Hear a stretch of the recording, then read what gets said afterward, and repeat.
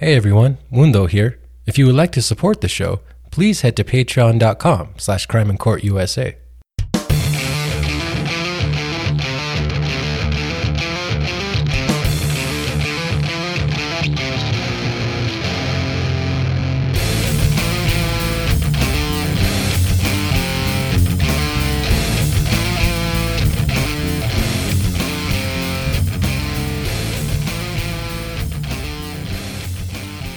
Yo, what's up everyone, and welcome to episode 38 of Crime and Court USA. It's a weekly show where I cover all the big, well not all the big, but a lot of big crime and legal news going on in the good old US of A. I'm your host Mundo Carrillo, recording this on February 16th, 2022. I hope you guys are doing well. So sorry for missing last week again, but back was still kind of bothering me, and then I got my booster shot, which really jacked me up for a few days. So I was like, you know what, screw it. Just going to take another week off, just try to recover and all that. And the back's feeling okay today. Actually, I'm going to start physical therapy very soon, so excited about that. Hopefully just get that whole thing taken care of, because honestly, my back has been bugging me for about 10 years now plus. So I'm a young fella. Can't be dealing with this stuff anymore, you know what I mean? Actually, I read that like 90% of the population deals with back problems. That's freaking insane, man. Scientists, get on it. Fix our backs, please. What are you guys even doing? You know? Finding a cure for COVID? Come on. All right, that's enough. It's enough goofing around, guys. We have a lot to talk about this week, so why don't we just get into it?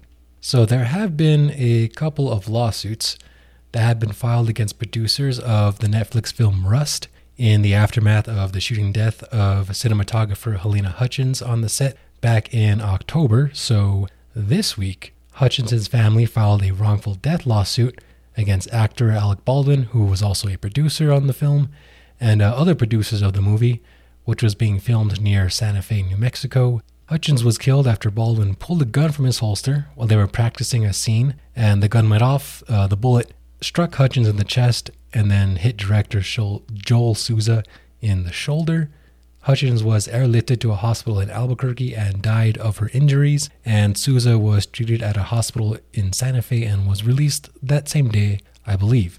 Now, the lawsuit says the defendants sacrificed crew member safety by hiring inexperienced crew members and disregarding safety concerns from the camera crew. That's according to the Los Angeles Times. In general, a lot of blame has been placed on the 24-year-old armorer Hannah Gutierrez-Reed, who was in charge of the guns on the set. She and assistant director Dave Halls are also listed as defendants in this lawsuit, as are the prop master and the owner of the company that provided the weapons to the production. Now, the story goes that Gutierrez-Reed put a gun on a cart, which Halls then grabbed and headed to Baldwin, while indicating that the gun had no live rounds in it. And there was already a lot of concern about gun safety on the set even before the shooting. There were reports of crew members using live rounds for target practice, and that the guns were being unattended. Now, this whole live round for target practice thing, when this whole thing broke out, so many people were shocked that there was even a live round on set, and obviously it makes sense that why is there a live bullet here? But, I mean, I don't know, it just seems like maybe that's not so true, Hollywood. Maybe there are a lot of live rounds on set all the time. Anyhow, on the day of the shooting, several crew members actually walked off the set. This was the morning of the shooting before it happened. They walked off to protest safety conditions and working conditions. They were also not happy about having to commute from Albuquerque every single day. That's about an hour from Santa Fe, so back and forth every single day. And when those people walked off, non-union members were actually called in very quickly to fill their spots.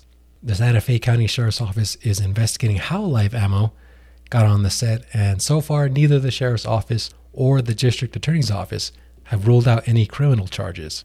Now, Hutchins was apparently on the rise in the film industry, and she was even named one of the American Cinematographer's Rising Stars of 2019. That's again according to the LA Times. So very tragic. Seemed like this woman was just on her way to the top, man. Very, very sad. Now, a week before that, a medic on the set filed a lawsuit alleging that she was traumatized by the incident and that she could no longer do her job. This is one I was going to talk about last week, but obviously I'm a little late. So the reporting from this one comes from my old colleague, Phaedra Haywood from the Santa Fe, New Mexican.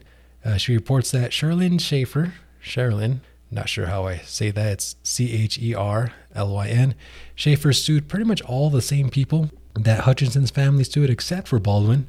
He's not named as a defendant in this lawsuit. And she said that she tried desperately to save Hutchinson's life, but did not succeed in doing that. The New Mexican reports that Schaefer was there to administer first aid, but was supposed to call first responders in the event of a serious injury. Now, of course, this lawsuit is getting some pushback, with most people saying that medics are supposed to deal with trauma and stress. But after that, reading that quick statement in the New Mexican, it doesn't seem like serious injuries, trauma, were actually part of her job. So I'm not sure if it's entirely true or fair to say that her job is to deal with like gunshot wounds. So, because that was like my first thought, right? Like, really, you're suing for this? I thought that medics were supposed to deal with, gunshots, stab wounds, all the horrible stuff. So like, what do you mean? Like, you can't do your job now? I thought that was your job. But I know there's a difference between like people in the medical field. Like, I know a medic's different than a paramedic, and I don't know. I know there's a difference in these different jobs, but I'm not sure what they are. And with that said, I don't really know if this lawsuit holds any water. I know to the average person, it might seem like it doesn't, but I'm not so sure. We'll see how these both go. And I just knew that these lawsuits were going to fly after this happened, right? Clearly, a lot of negligence happened in this case that led to someone's death. So the wrongful death thing, the wrongful death suit, that certainly has more weight to it. I think that'll either, I think the family will get something from that, whether it's awarded by a jury or whether something gets settled, because again, I think the case is very strong for negligence leading to a wrongful death. This other one about the medic suffering trauma, I'm not so sure, but we'll see how they both break out. All right, next we have a case out of Florida that reminds me a lot of a case that I covered in New Mexico. So a couple in Jupiter, Florida has been arrested for allegedly locking their 14-year-old adopted son in a small structure in their garage for hours on end. Tracy and Timothy Ferreter, both 46, are charged with aggravated child abuse and false imprisonment, according to WPTV out of West Palm Beach, Florida. Police say they forced their son to live in an 8-foot by 8-foot structure, which had a mattress, a camera, and a bucket inside, as well as a desk and some children's books. And the teen was forced to stay in this structure since about 2017. He was allowed to attend school, but was kept in the structure when he was home and not at school. When he was at home, he was kept in this room, it seems like, which had a handle on the outside, but not on the inside. So basically, he just couldn't leave. In late January, Tracy Ferreter reported that the boy was missing. She said her son had several behavioral disorders and had gotten in trouble at school the day before. Officers went back to the house 2 days later to follow up on that, and that's when they went into the house. The Ferreters allowed them in, and that's when they found the structure in the garage. And the following day, they found the boy at the middle school he attended, I believe. And he told the police that they kept him in the room for up to 18 hours a day, and that he even pleaded with the officers to arrest him because he would rather be in prison than be back at home. And it seems like your home was a prison, little buddy, unfortunately, allegedly, I gotta say. 3 other children living in the home, the youngest of which is 2 years old, were removed and placed in the custody of the state. And the Washington Post actually has a great story about the handyman who was asked to build the structure, and he just had a really bad feeling about it. You know how their specifications, how it had to be like super small, had to have air conditioning, an air conditioning unit in it. And I guess he just had a bad feeling, and he told the cops. This was about a month before the cops first investigated the missing child report. So I think in late December. And so he told the cops. I guess nothing happened until a month later. I mean, I'm not sure what the cops could do about that. I don't think it's a crime to build a structure in your garage. It certainly is to keep a child in there for hours on end. But so I'm not sure what they could have done at that point either way, other than to just keep an eye on it. Yeah, this case sounds a lot like the Jeremiah Valencia case that I talked about in episode 24. if you guys want to go back and listen to it. Jeremiah was a 13-year-old boy from New Mexico who was forced to live in a dog kennel and was tortured with implements such as a homemade spear, a hammer, an electric dog collar, and just so many other forms of torture, basically. He wasn't in school at the time of his death. He was pulled from school and never put in another one. His parents, they actually moved, and he was never put in a new school after the move. So he was just completely disappeared off the map. And he actually died in November 2017, around Thanksgiving time, when the adult son of his mom's boyfriend flipped the dog kennel and caused him to break his neck. All right, let's move on to the next story. A judge has ruled that the Air Force was partially responsible for a Texas church shooting that killed 26 people back in 2017. U.S. District Court Judge Xavier Rodriguez, or Javier Rodriguez, depending on how you say it, ordered the Air Force to pay $230 million to survivors and families of the victims of the shooting at the First Baptist Church in Sutherland Springs, Texas. There were children among the dead, and one family had 3 generations of people killed in it. The grandparents were killed, an adult son was killed, and I believe a 2-year-old child, maybe even younger, was killed as well. So 3 generations taken out in that single incident. Devin Patrick Kelly, a former U.S. airman, fired 450 rounds from an AR-556 in a span of 7 minutes and 24 seconds. He later died of a self-inflicted gunshot wound. Now, last year, the court actually found that the Air Force didn't flag a conviction that would have prevented Kelly from buying a gun legally. The court found that the Air Force was 60% responsible, so mostly responsible, for the deaths and the injuries that were caused that day. Now, that's usually how it goes in civil court with like the percentages and stuff. You know, a judge or a jury, depending on who was deciding the outcome, kind of like weighs who was responsible for what. So in this case, for example, the judge found that the Air Force was 60% responsible and that Kelly, I suppose, was the remaining 40%, right? Interesting how they found that Kelly was not mostly responsible, that the Air Force was.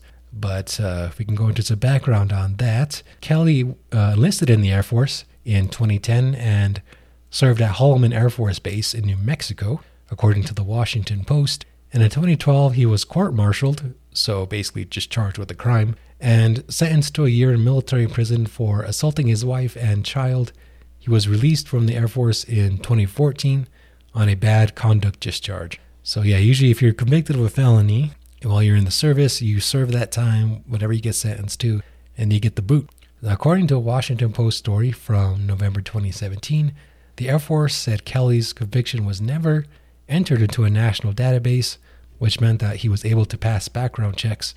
And remember, if you are a convicted felon, you legally cannot purchase a gun. And this kind of seems like it was almost like a clerical error, like someone didn't put his name to the national database. And that happens a lot in my experience covering the criminal justice system, where someone will literally just forget to put someone's name in a database or in a computer or something, and that person goes on to commit a horrible crime. In fact, actually, the Jeremiah Valencia case that I was telling you about, the sort of mastermind behind all that torture and abuse was the mom's boyfriend, and he was able to evade police at least one time because someone didn't put his the fact they had a warrant in the database. So it happens a lot, you guys. It happens a lot, and it sucks when you read about it and when you hear about it, because you just know that something could have been prevented. And to think that 26 people's lives could have been saved and that 22 other people didn't have to be injured. I mean, it regularly makes you think like all that maybe, and obviously this guy was nuts and committed a horrible atrocity, but maybe it could have been prevented if somebody just didn't fuck it up. Sorry. I mean, what else can you call it, guys? It's a fuck up. That's what it is. When you just forget to do something like that, and something like this, the butterfly effect thing, where something like this happens later on, you fucked up. Sorry. What do you want me to tell you? Okay. That is that.